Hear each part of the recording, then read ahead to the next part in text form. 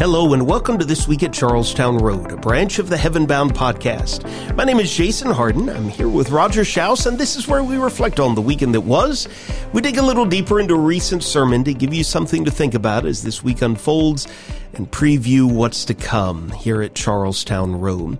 Roger, usually we will reach back on Wednesdays, just a few days to Sunday mornings and reflect on the Sunday morning sermon. It's a great way in the middle of the week to allow the seed of God's Word to sink just a little deeper into our hearts.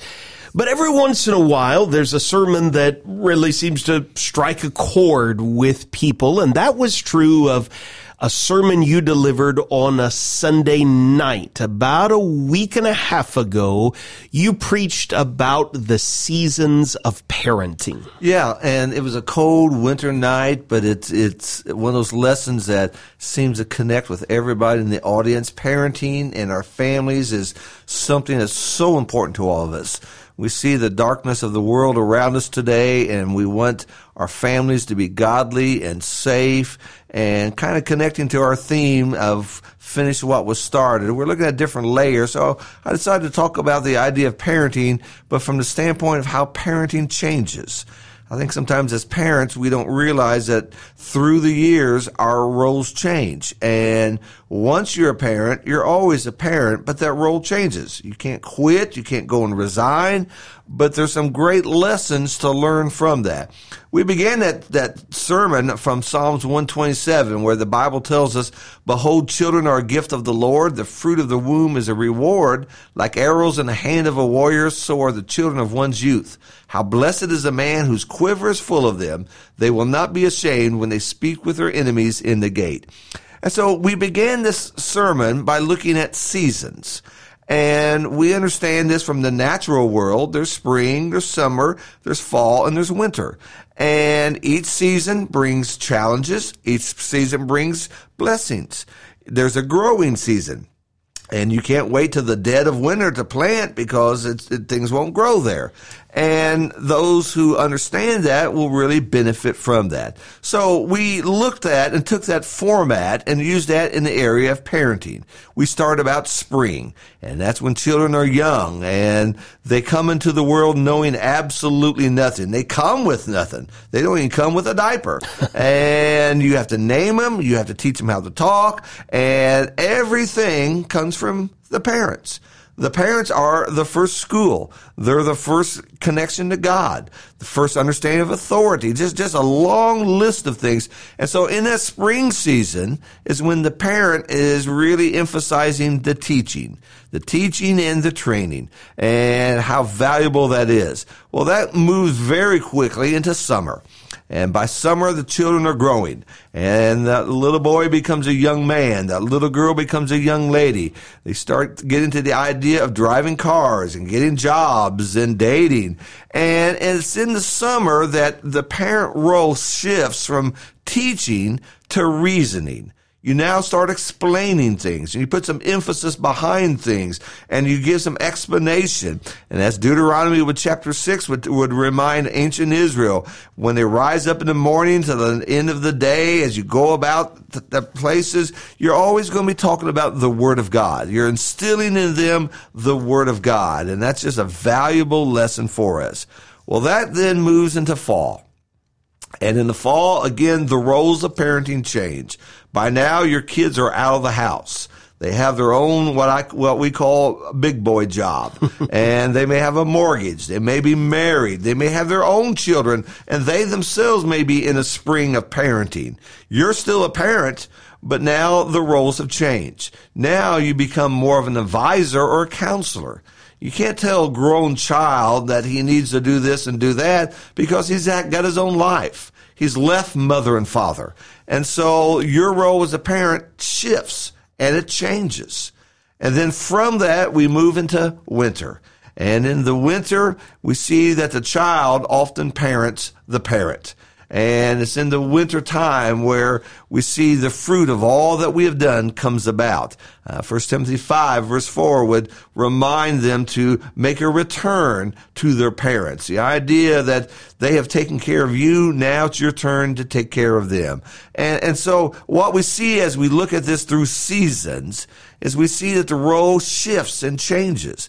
Those that don't understand that oftentimes have relationship troubles and there's difficulties. And sometimes if you keep kicking that can down the road, you get a grown person, but he has never been taught about responsibility or the idea of being a good steward. And so these are just some fundamental principles that we've looked at as we try to talk about the seasons of parenting. I would most certainly, if you've not had the opportunity to watch or to listen to that sermon, it is freely available at charlestownroad.org and in our sermon podcast feed. Remember, it was not this past Sunday, it was a week and a half ago, but most certainly worth your attention and your reflection on those powerful ideas.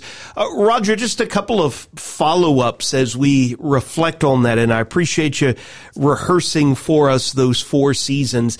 I have had, I'm sure you've had, young parents say something to me along the lines of, well, I don't really like what my little kid is doing, but I think it's important to allow them to do what they want to do now. I'm really hesitating to say no or not now or wait. What is the danger of allowing spring to be dictated by a little heart and then maybe later on trying to tell that person, much older, what they ought to be doing on the right and wrong front? You know, from the parent perspective, you want to be your child's best friend. And just to be honest, put the cards on the table. In spring and summer, you're not going to be. Yeah, you can't afford to be. You're just not going to be. Best friends usually have no rules, and best friends usually never say no. You have to do that as a parent.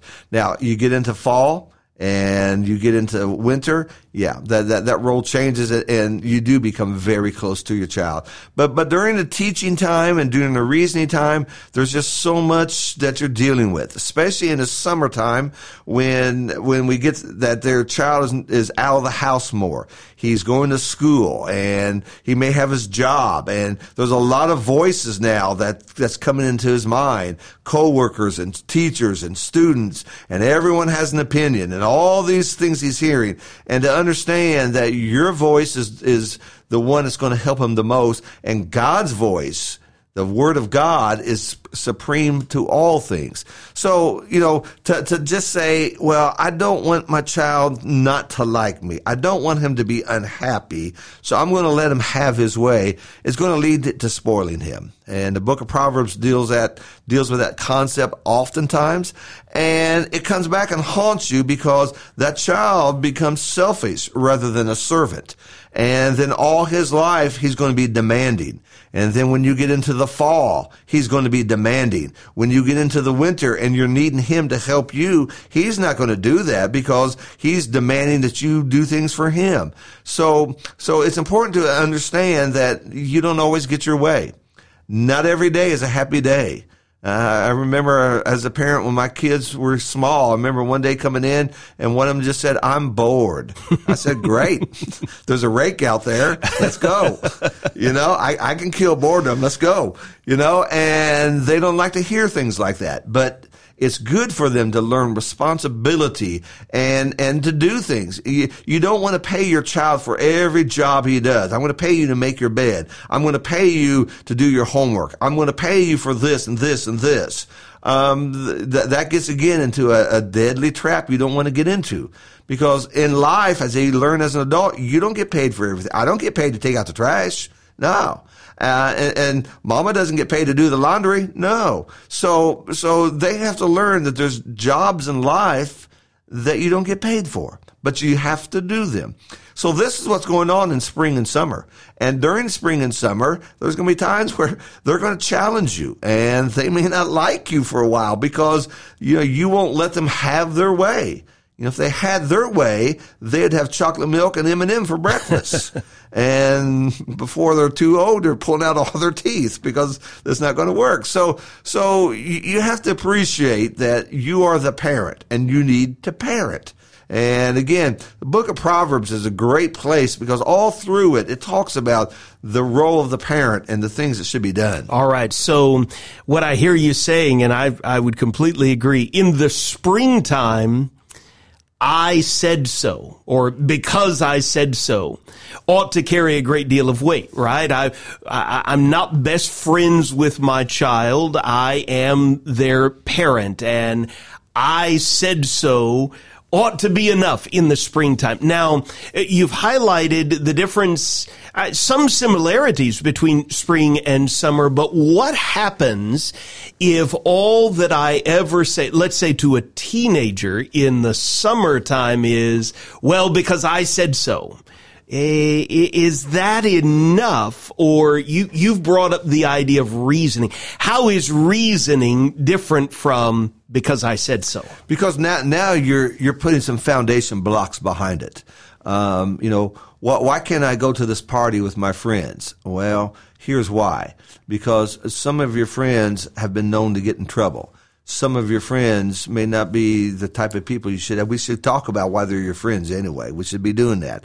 And so now you're going to build these foundation stones from God, and you're building a platform for them to have their own faith and to be thinking for themselves about these things. And that's where you're using reason. You're going to use scripture more during this time period. You're going to use the idea that, well, we don't do what everyone else does. God calls us to be disciples, and we need to do what God wants us to do. We're not going to be the bully at school. And when the bully approaches us, we're not going to deck him. I mean, that's what everyone else does. That's what the movies does. We don't act that way. We're going to do what God wants us to do through this. And so the end result may be the same. You're trying to shape a behavior, but now your approach is different. And it's in this reasoning section that sometimes they throw it back at you and they counter reason. And, well, here's why. And then you being the parent, again, it's not because I said so. It's because I've got the wisdom and experience of God. My wisdom, my experience is going to come with all kinds of foundational blocks. And that's what they have to see. Yeah, that reasoning thread makes me think of the language in Acts 24, verse 25, where Paul reasoned with Felix about righteousness and self-control and the coming judgment. I mean, there it is, right? There is a right way to live. There is a right way to learn to control myself. And there's a right standard to which God is going to hold me. And so in the springtime, maybe the easiest way of thinking about it is I'm working on the will of that child, right? Whereas in the summer, using reasoning, now I'm really looking to inform and shape that heart and that conscience. And what you're trying to get him to do is think for himself. Yeah. Rather than just being told. Okay, I want him to have open eyes. I want him to think about things before he says something. I want him to realize there are consequences. And you just don't blurt out anything because you hurt people's feelings. And so the reasoning season is when you're trying to get him to mature on the inside. That's really what we're driving at here. The maturity, the responsibility part. All right. I heard you talk about counter reasoning. What would you say to the dad or the mom who, okay, they're trying to reason with let's say a teenage son, and that teenage son counter reasons, well, I know you did this, so why aren't you letting me do it now? Well, again, a lot depends upon what that is, okay, number one. But, as parents, I think to a certain degree we need to be transparent. And we need to let them know that I needed a Savior because I sinned. Yeah. I made mistakes. And I'm trying to keep you from the same mistakes. I don't want you to have the trouble that I had. And there's no need for both of us to make the same mistakes. And so, yeah, I did some things. I said some things. I was at places I shouldn't have been. Maybe I was at parties that I didn't belong to. Maybe, whatever, this or that. Maybe I wore outfits that were not modest. And so, yeah, I've done some of that. And, they may say, well, it didn't hurt you. And say, yeah, it did. It did. It hurt my image of God. It hurt my relationship with God. It didn't help me win people to Jesus. And when they start hearing you being honest like that helps a little bit more. Sometimes, especially in the spring season, our kids can look at us and think we were perfect. We never did anything wrong. And that can be a big downfall because they're stumbling along, they're making all kinds of mistakes, and they think, I can never be perfect like you. Well, it helps them to understand the reason we take the Lord's Supper is because we needed a Savior, and we too are not perfect. Yeah.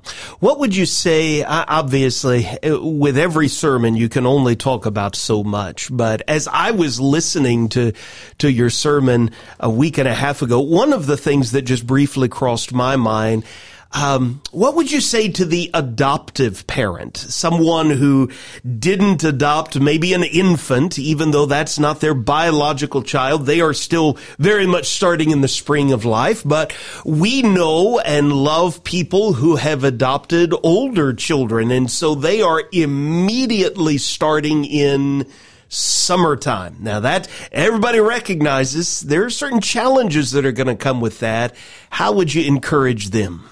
Yeah, and we appreciate that. We love those who adopt. It's just I think that's the answer for abortion is to have people adopting. That's a powerful thing. We have it within our family, and we're firm believers in that.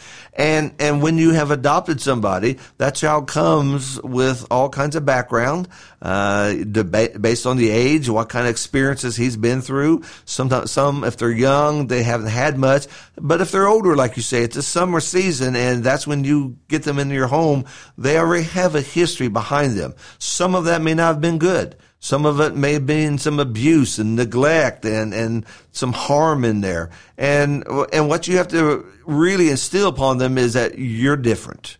You're not like everything they had in the past. This is not just another, adopted family. This is not just another foster home and I'll be here a little bit and I'm going to be passed on. You really generate that love. And you really pour yourself into their lives. And you really try to get them to see through your example that there is a better way.